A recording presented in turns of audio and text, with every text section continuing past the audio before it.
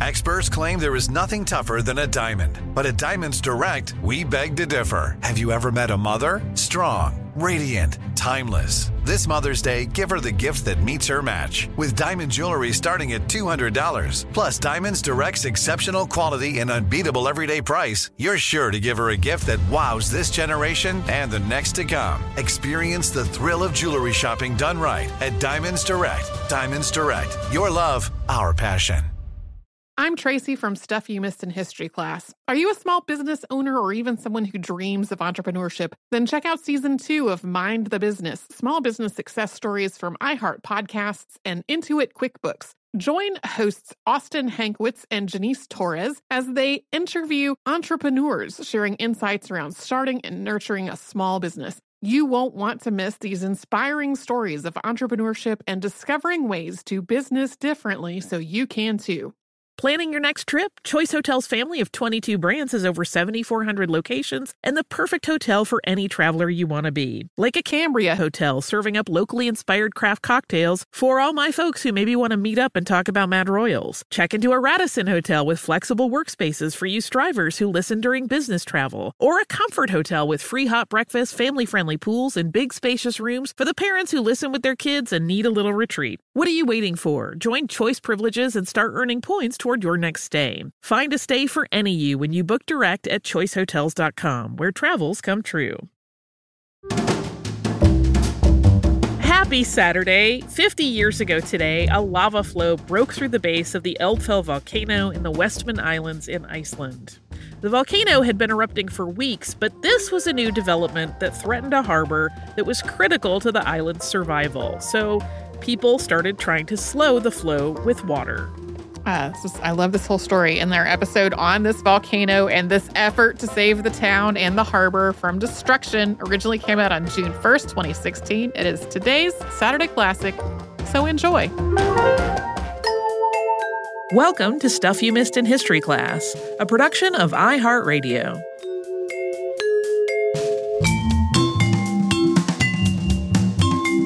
Hello and welcome to the podcast. I'm Tracy V. Wilson. And I'm Holly Fry. I went to Iceland. I know. It was for fun and not for work, which is why you did not hear any Iceland episodes before I went to there. I also did not take any notes for the podcast while I was there, but what I did do is get immersed in a lot of Icelandic history because it's just about impossible to go to Iceland and not do that. Like, you would literally have to go into a hotel and not leave or talk to anyone. There are lots of museums in Iceland and lots of historical sites that are very easy to get to and visibly marked from the road. So you kind of would have to work. It's the same little symbol as a command key on a Mac, is this sort of point of interest sign in Iceland and a lot of other sort of northern European countries. So it's very easy to find things to learn about. And then sometimes you just take a walk to give your camera battery a little bit more time to recharge, and then you stumble across a consecrated pool that's tied to both Iceland's saga age and historical events during the Reformation. It's just everywhere. That one pool is just everywhere lurking. That one pool was behind a guest house that we stayed at, and we literally had no idea there was anything interesting back there, and then there it was. One of the events that I learned about that fascinated me the most, though, was from Iceland's much more recent history than that particular serendipitous find. And it's really on the cusp of how recent we normally get on the podcast. It is a massive and prolonged volcanic eruption on the island of Heimaey. Heads up that every piece of non-Icelandic video footage I have seen about this eruption pronounces it in some other way, like Jaime or Heimai or Heimi, but Heimaey is closest to how I've heard people actually pronouncing it while I was in Iceland. Heimaey is a small island off of Iceland's southern coast, and it's part of the Vestmannaeyjar archipelago, which is also known in English as the Westman Islands. And this eruption is what we are going to talk about today. Iceland is located on the Mid-Atlantic Ridge, basically a long, mostly underwater volcanic mountain range that runs all the way from the Arctic down toward the southern tip of Africa. And this ridge exists because of the divergence of tectonic plates. As the plates slowly move apart, magma rises up and lava fills that gap that's created, gradually and sometimes suddenly forming mountains. And most of this happens underwater, but in some places, the resulting mountains are tall enough to break through the surface of the ocean. And this is the case with Iceland, which lies along the North American and Eurasian plates. Iceland itself is a relatively young island, and in the grand scheme of things, it really hasn't been inhabited for very long. The first permanent settlement there was established in the 9th century. The first written record of a volcanic eruption on Iceland is from the 10th century, and volcanoes have been an ongoing part of life in Iceland for all of the centuries since then. Iceland is home to well over 100 volcanoes, and there are about 30 active volcanic systems.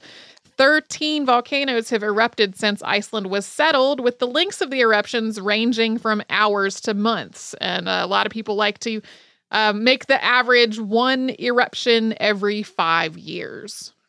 This brings us to the Westman Islands. This is a group of 15-ish islands. It depends on how you classify them, where that number exactly lands, along with lots of smaller islets, including some of the youngest islands on Earth. One of these is the island of Surtsey, which was formed through volcanic activity in 1963, so very young. Surtsey has been protected since it was originally formed, allowing scientists to study the way species make their way to a new environment. Heimaey is the largest island in the Westman Islands, and it's home to those islands' only town, which is also called Vestmannaeyjar. There are a couple of summer homes on other islands in this archipelago, but Heimaey is the only one that's inhabited year-round by an actual established community. Although it's the biggest island in the Westman Islands, Heimaey is still quite small. It's about 5 square miles or 13 square kilometers. And there's a 2014 CNN article that describes Heimaey as, quote, a barren chunk of volcanic rock. That is not an apt description. It is volcanic, it is rocky, but it is plenty green and there are birds everywhere. And in the summer months, it's actually home to one of the biggest puffin populations in all of Iceland. So it is also adorable. I was just going to say we should have a moment to pause so everyone can go, "Aw," while they imagine the puffins. I got to hold a puffin while I was there. Oh, my jealousy. It was not a wild no puffin. It was a rescued puffin. I did not go pick up a puffin on a cliff. That would be bad. Yeah. Heimaey's coast is largely formed of tall cliffs, with basalt stacks extending out into the ocean. In the middle, it's flatter, and before 1973, its most prominent feature in its relatively flat interior was the volcanic cone known as Helgafell. I'm going to take a moment and mention that in Icelandic, an L at the end of the word makes a sound that's classified as a voiceless lateral frictive. This is not a sound that exists in English, and then 2 L's in a row have an even slightly different non-English phoneme. Trying to replicate this sound throughout the podcast would be extremely distracting because it's like you put your tongue at the top of your mouth and then kind of exhale a little bit. It sounds very sibilant and kind of tisky, and it would be really distracting to hear 2 people that don't speak Icelandic try to do that for all of these volcano names. So we're just going to say it the way it is spelled, which is more like Helgafell. So Helgafell and the rest of the island of Heimaey is, or was, believed to be extinct, or at least dormant, by both the residents of the island and scientists. There had been plenty of offshore eruptions of other volcanoes, including that one that created the island of Surtsey a decade before this story happened. There had also been plenty of eruptions on the mainland of Iceland, but Helgafell had undergone no known eruptions since the settlement of Iceland. Everybody thought where they were living was a pretty safe spot to be. On January 21st, 1973, a series of small seismic tremors rattled through southern Iceland, with about 200 seismic events over about 14 hours. Another, shallower series of earthquakes started on the 22nd at around 10 p.m., and some of them could be felt on the island of Heimaey, but all were small, with the largest having a magnitude of about 3. If this had happened today, these earthquakes would have basically been a 30-hour heads up to the residents of Heimaey that something big was about to happen and they should probably evacuate. But at the time, the field of seismology and Iceland's seismic network were a lot less advanced than they are today. Seismologists didn't have a way of pinpointing the epicenter of these little earthquakes. And those that did think the seismic activity was a warning of something that was going to be in the form of an eruption were more focused on Katla, which is a volcano on the mainland, which is known to be active and has in fact erupted more than 20 times since Iceland was settled. But what this seismic activity was really foreshadowing was a massive eruption on Heimaey itself, which we are going to talk about, but first we are going to pause for a word from one of our fantastic sponsors.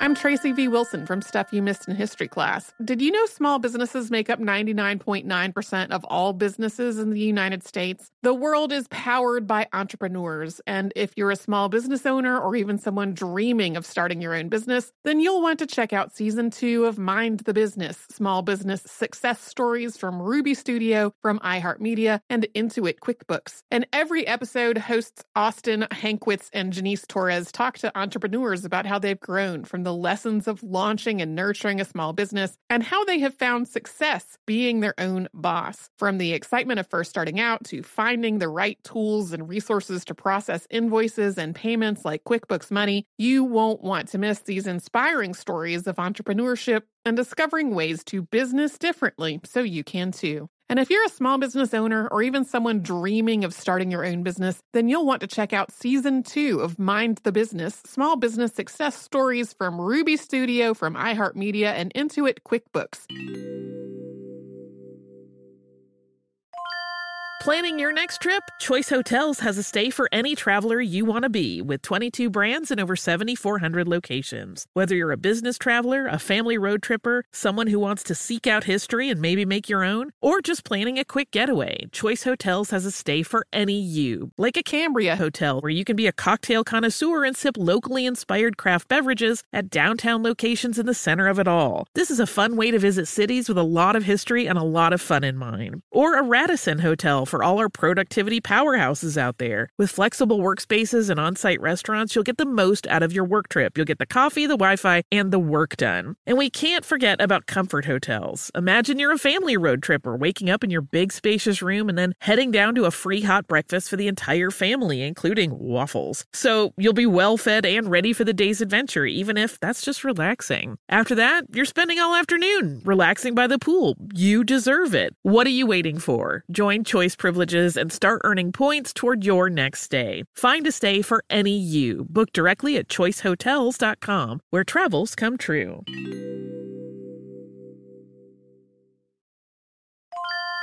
If you use paper, you're a human. But if you choose paper, you're a papertarian, someone who lives a paper-based lifestyle because it has a positive impact on the planet. And also because it's the easiest choice you'll make all day. Seriously. It's as easy as reaching for boxed instead of bottled water. It's as easy as opting for beauty products that come in paper packaging. It's as easy as grabbing eggs in a cardboard container. And that's all in one trip to the grocery store, which, if everyone's being honest, you were planning to go to anyway. But paper isn't just an easy choice. Papertarians know that it's the smart choice, too. Because paper comes from trees, a renewable and sustainably managed resource. And paper products are designed to be recycled. In fact, when you choose products that come in paper-based packaging, those fibers can go on to be recycled up to 7 times. So why wouldn't you go papertarian? Learn more at howlifeunfolds.com/papertarian.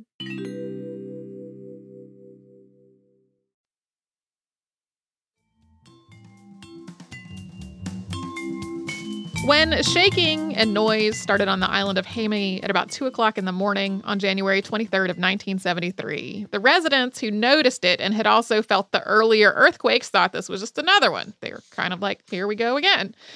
What was really happening, though, was that a fissure was opening up along the eastern side of Heimaey, just over 1,000 yards from the center of town and about 200 yards from the edge of town. That's roughly 900 meters and 180 meters for those who are in the world of metric measurements. The fissure quickly spread. It ran roughly southwest to northeast, stretching all the way from Heimaey's southern to its northern coasts and beyond, with submarine volcanic activity going on at either end.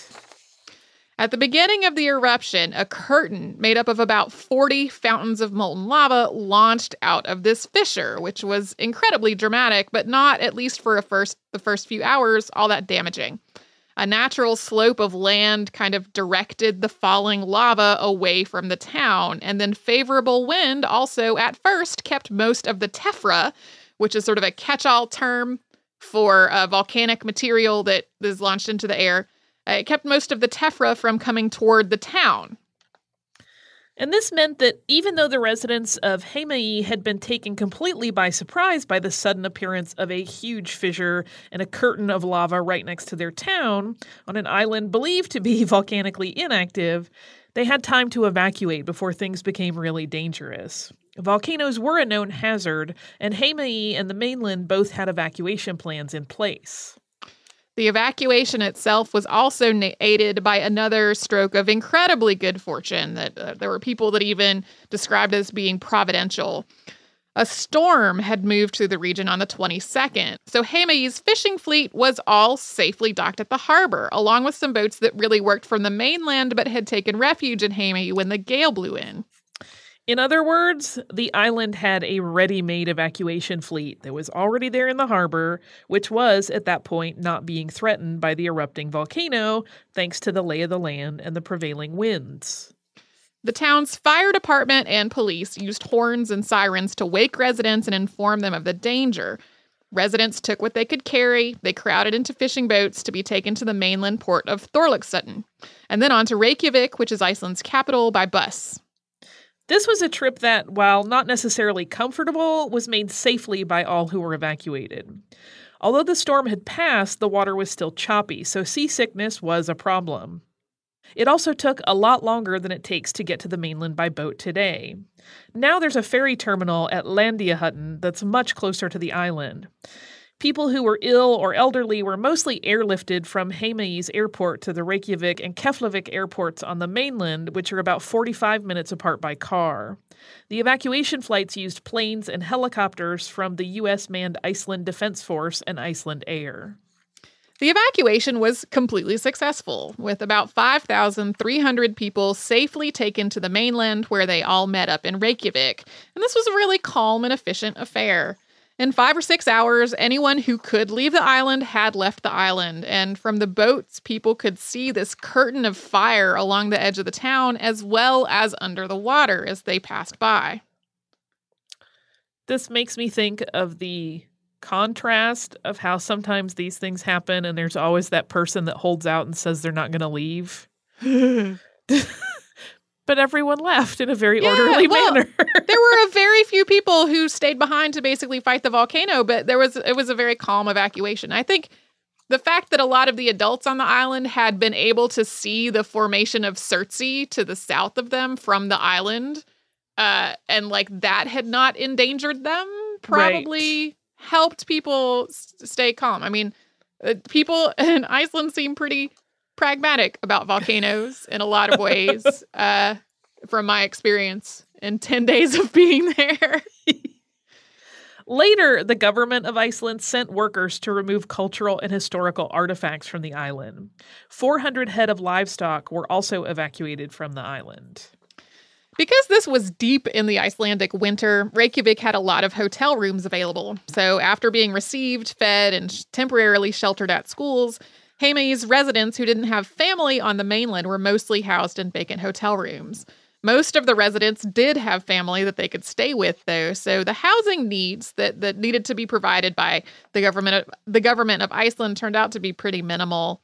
At the same time, though, you can just sort of imagine how a close-knit community of only a little more than 5,000 people all living together on a little island it is. It was splitting people up, even if they were staying with family, was still pretty traumatic for the community itself. The government of Iceland created and funded an emergency relief fund for people who had been displaced by the volcano. They requested prefabricated housing from Sweden, Canada, and Norway in order to build temporary housing on the coast so the people from Heimaey who had made their living in fishing could continue to work, and hopefully lower the impact on Iceland's economy by the disruption in Heimaey's fishing industry. For the next few months, the only people on Hemi would be the very few people who couldn't leave because of something related to their jobs, like, say, the people who kept really critical things running, and the people who were trying to save the town, as well as scientists, some of whom were from Iceland and some were from elsewhere, who came in to study the eruption in progress. Not long after this very well-organized evacuation was complete, lava stopped erupting from most of the fissure, concentrating itself primarily in one roughly central portion of it. Cinders and debris from this eruption started to form a cone, which would eventually be named Eldfell or Fire Mountain. Within a couple of days, Eldfell grew to 110 yards or 100 meters tall. However, the narrowing of the eruption from a curtain to more like a cone did not mean it was any less destructive. It was actually the opposite that was true. The favorable wind that had kept the volcanic debris mostly away from the town during the evacuation shifted, which sent tephra, burning cinders, and lava bombs toward homes and other buildings. Some of these buildings immediately caught fire. Others were buried and crushed in falling tephra. Some were just crushed under the weight of volcanic material, even if they were spared from catching fire.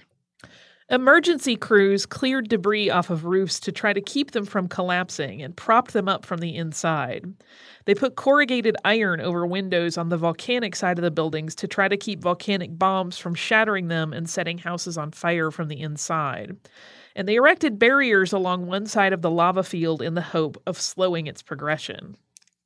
Moving into February of 1973, the cone continued to grow. It roughly doubled in height by the middle of the month. A very steep rim started to form on one side of Eldfell thanks to a combination of wind and falling tephra. A lake of lava started to form in the middle of the cone also, and soon pressure from the lava lake combined with the wind and caused this increasingly steep rim to collapse. The collapsing wall of the mountain rolled across the eastern side of the town and buried a number of houses.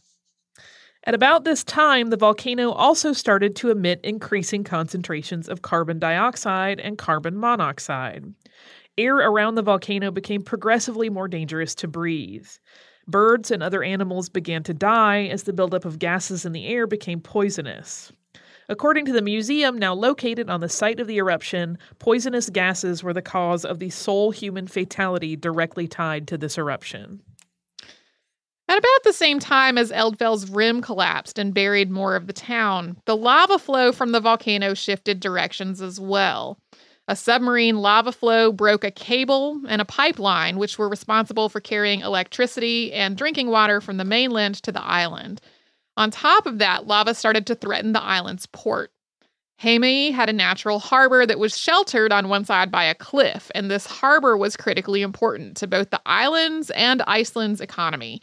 If the volcano filled in or blocked the harbor, it would become vastly harder to get people and supplies on and off the island for the remediation and cleanup efforts as well.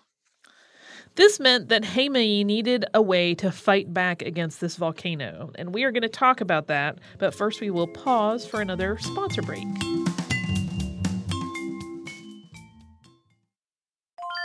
I'm Tracy V. Wilson from Stuff You Missed in History Class. Did you know small businesses make up 99.9% of all businesses in the United States? The world is powered by entrepreneurs, and if you're a small business owner or even someone dreaming of starting your own business, then you'll want to check out Season 2 of Mind the Business, Small Business Success Stories from Ruby Studio, from iHeartMedia, and Intuit QuickBooks. And every episode, hosts Austin Hankwitz and Janice Torres talk to entrepreneurs about how they've grown from the lessons of launching and nurturing a small business and how they have found success being their own boss. From the excitement of first starting out to finding the right tools and resources to process invoices and payments like QuickBooks Money, you won't want to miss these inspiring stories of entrepreneurship and discovering ways to business differently so you can too. And if you're a small business owner or even someone dreaming of starting your own business, then you'll want to check out Season 2 of Mind the Business, Small Business Success Stories from Ruby Studio, from iHeartMedia, and Intuit QuickBooks. Planning your next trip? Choice Hotels has a stay for any traveler you want to be, with 22 brands and over 7,400 locations. Whether you're a business traveler, a family road tripper, someone who wants to seek out history and maybe make your own, or just planning a quick getaway, Choice Hotels has a stay for any you. Like a Cambria Hotel, where you can be a cocktail connoisseur and sip locally inspired craft beverages at downtown locations in the center of it all. This is a fun way to visit cities with a lot of history and a lot of fun in mind. Or a Radisson Hotel for all our productivity powerhouses out there. With flexible workspaces and on-site restaurants, you'll get the most out of your work trip. You'll get the coffee, the Wi-Fi, and the work done. And we can't forget about Comfort Hotels. Imagine you're a family road tripper, waking up in your big spacious room and then heading down to a free hot breakfast for the entire family, including waffles. So you'll be well fed and ready for the day's adventure, even if that's just relaxing. After that, you're spending all afternoon relaxing by the pool. You deserve it. What are you waiting for? Join Choice Privileges and start earning points toward your next stay. Find a stay for any you. Book directly at choicehotels.com, where travels come true.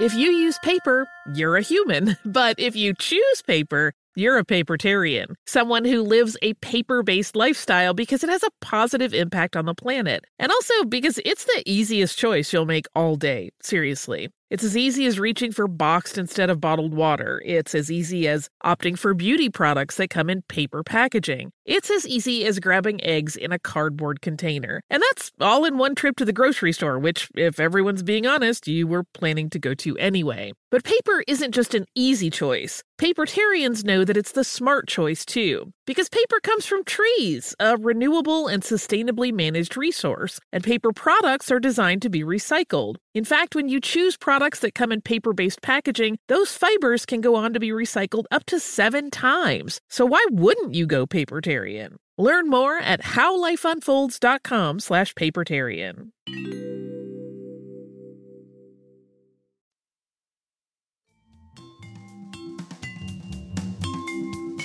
As we alluded to before the break, Heimaey was home to a protected harbor that was critically important to the little island's survival. It was one of 2 ways to get on and off the island, the other being Heimaey's airport. On top of that, fishing was one of Heimaey's most important industries, and Heimaey's fishing industry was also extremely important to Iceland's fishing industry as a whole.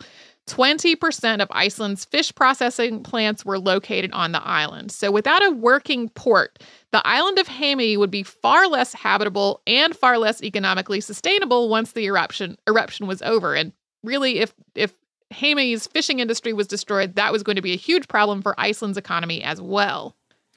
Real threats to the port began on February 11th, when a huge flow of lava broke through Eldfell's base. It was about 20 meters wide and 20 meters tall, and it threatened to fill in the harbor. At this point, cargo planes had to be requested to transport heavy earth-moving equipment onto the island, because this flow of lava meant the harbor could no longer accommodate boats large enough to carry them. It was basically making the harbor shallower, so only things that had a shallower draft could really get in and out of there. In an effort to cool the lava and slow it down, crews started spraying it with water. First from the town's fire trucks using the municipal water supply. Then a pumping ship was requested from the United States, which would continue to draw water from the municipal supply. Basically, the municipal water supply was the big volcano-fighting power source until the lava we mentioned earlier broke that pipeline that had been carrying the water from the mainland. So the decision was made at that point to try seawater. The government of Iceland requested more pumping equipment from the United States. And in the end, more than 19 miles, that's 30 kilometers, of pipe and 43 pumps operated by 75 workers at the peak of the operation hurled water at the advancing lava in the hope of cooling it down. Some of this work and other work associated with trying to salvage as much of the town as possible was incredibly dangerous due to the proximity to the volcano, as well as the poisonous gases in the air and the decreased visibility due to steam from cooling operations and blowing ash and cinders. Over the next few months, an estimated 5.5 million tons of seawater were used to try to cool the lava down and divert it away from the harbor and later from the town as well. Basically, the lava heated up the water, making lots and lots of steam and cooling off in the process. As it cooled, the lava hardened, eventually making a wall that molten lava could creep over but not really break through. So as this creeping lava would sort of top the solid layer, they would spray that part to make this increasingly tall wall of hardened lava. There are some people who will argue that we can never really know if this worked, because who knows how the lava would have behaved without all of this human intervention. However, the lava flow was stopped 110 yards or 100 meters short of blocking the harbor, and its progress was slowed through the town as well.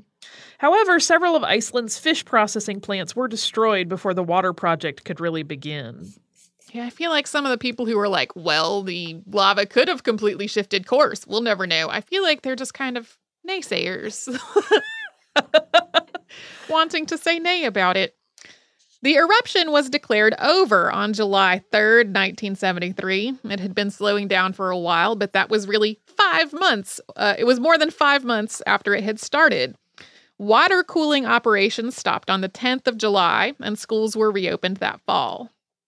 It's estimated that 200 million tons of ash and lava fell in and around Heimaey during the eruption. Eldfell grew to a height of 656 feet, that's 200 meters. About a third of the town was destroyed. Not all of the 5,300 people who had evacuated returned. The population today is only 4,500, so it is still below its 1973 pre-volcano level.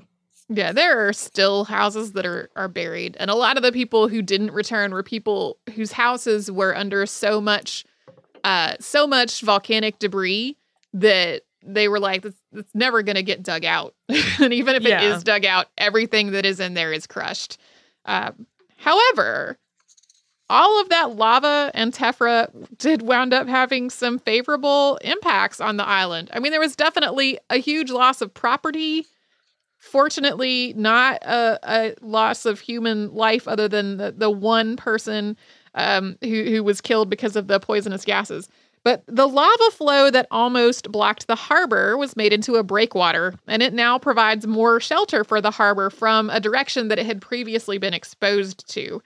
This huge increase in volcanic material on the island also provided a much-needed source of landfill. Previously, if they had needed to fill land in any way, they would have to sort of have earth shipped in on a boat, which is not very practical. And the cooling lava under the surface of the island is now one of the island's primary sources of heat and hot water. In 2005, the town council of Vestmannaeyjar agreed to excavate some of the houses that were still buried. Lots of comparisons were made to Pompeii. Under that ash, some of the homes were still intact, and even the ones that were crushed still contained most of their owners' possessions. A museum, Eldheimar, opened in 2014, and its centerpiece is one of the homes that was crushed, volcanic debris and all. That museum is really cool. We should go. You've already been. I'll just go. Yeah, if you are in Iceland, you can get to Heimaey from a brief airplane, little airplane. Little airplanes still make me kind of nervous. So I personally like the ferry. The ferry is about half an hour. And this particular, we didn't really plan an itinerary beyond our lodging. We didn't plot out day by day what we wanted to do. And so we were staying somewhere not far away, and I realized that this volcano museum was on the island and said, hey, do you want to take the ferry and check this out? And we did. It was a very good trip. Yay. So yeah, that's how basically people fought a volcano and mostly won. Yeah. Using what feels to me like a child's logic of, can't we just spray this with water and cool it off?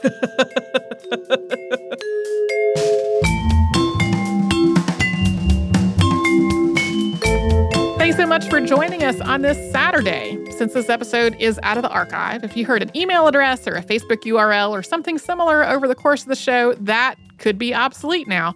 Our current email address is historypodcast@iheartradio.com. Our old How Stuff Works email address no longer works. You can find us all over social media at Missed in History. And you can subscribe to our show on Apple Podcasts, Google Podcasts, the iHeartRadio app, and wherever else you listen to podcasts. Stuff You Missed in History Class is a production of iHeartRadio. For more podcasts from iHeartRadio, visit the iHeartRadio app, Apple Podcasts, or wherever you listen to your favorite shows. This is it. We've got an Amex Platinum Pro on our hands, ladies and gentlemen. We haven't seen anyone relax like this before in the Centurion Lounge. Is he connecting to complimentary Wi-Fi? Oh, my! Look at that! He is! And you will not believe where he's going next. The Amex dedicated card member entrance for the win! Unbelievable! When you get travel perks with Amex Platinum, you're part of the action. That's the powerful backing of American Express. Terms apply. Learn more at americanexpress.com/withAmex. Hey, guys. Back at the playground again, huh? Yep. You know what this playground could use? A wine country. Heck yeah, and some waves so we could go surfing. Oh, yeah. I love that. A redwood forest would be cool. I'm in. Ski slopes. Let's do it. Can a girl go shopping? Yeah, baby. Wait. Did we just invent California? Discover why California is the ultimate playground at visitcalifornia.com. I'm so excited to tell you JCPenney and country music singer-songwriter Walker Hayes are partnering together on a new limited-time men's collection for the everyday guy.